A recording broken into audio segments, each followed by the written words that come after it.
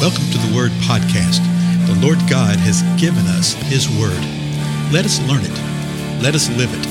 Let us rejoice in it. Spread the Word.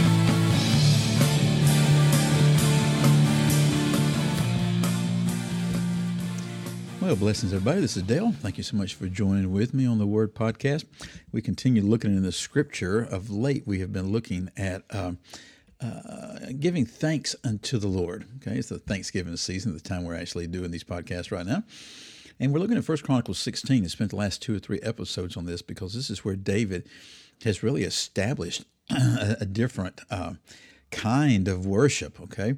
They brought the Ark of the Covenant into the tent that David had pitched, not into the tabernacle of Moses, okay, but into something that David had built. And that's really intriguing. So we talked about that in the last couple of episodes. But I want to pick it up where we left off in 1 Chronicles 16, verse 28. And this is the Levites that David had set aside. They're worshiping God, and they're leading the people in worship. And there's all sorts of things that are happening here. There's a declaration, a calling forth of who's supposed to worship and how they're supposed to worship, mixed in with actual worship, okay? And he says this in verse 28, "Ascribe to the Lord, O families of the peoples. Ascribe to the Lord glory and honor." Verse 29, "Ascribe to the Lord the glory due his name. Bring an offering and come before him. Worship the Lord in holy array." And so there's a declaration of coming and worshiping him and doing so in spirit and truth. But it goes beyond the people. Verse 30, "Tremble before him, all the earth.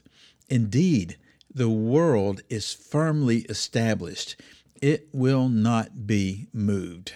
That right there is sort of interesting, not so much for the subject matter that we're looking at right now, although that's intriguing as it may be, but for some other things that you see in Scripture as the Lord describes the earth and how the earth is created, how it's constructed by the Most High God. And so we see here that the world is firmly established, and we see that it will not be moved. Verse 31, "Let the heavens be glad, and let the earth rejoice, and let them all say among the nations, the Lord reigns. Let the sea roar, and all it contains. Let the field exult, and all that is in it. Then the trees of the forest will sing for joy before the Lord, for he is coming to judge the earth." So there's some interesting things here. It's a declaration that literally all of creation worships the Lord.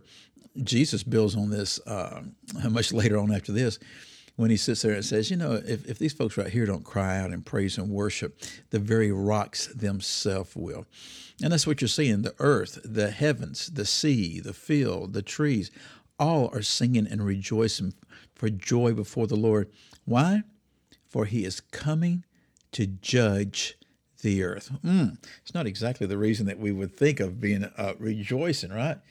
We don't usually rejoice when we think of somebody coming to judge, but that's exactly what's being spoken of here.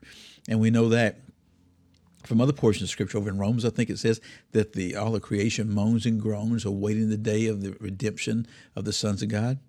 Okay, there's a moaning and groaning that takes place. Now, verse 34 of 1 Chronicles 16, "Oh, give thanks to the Lord, for he is good, for his loving kindness is everlasting."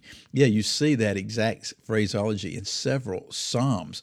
And if you remember, this chapter is very psalmic in the way that it's written, okay?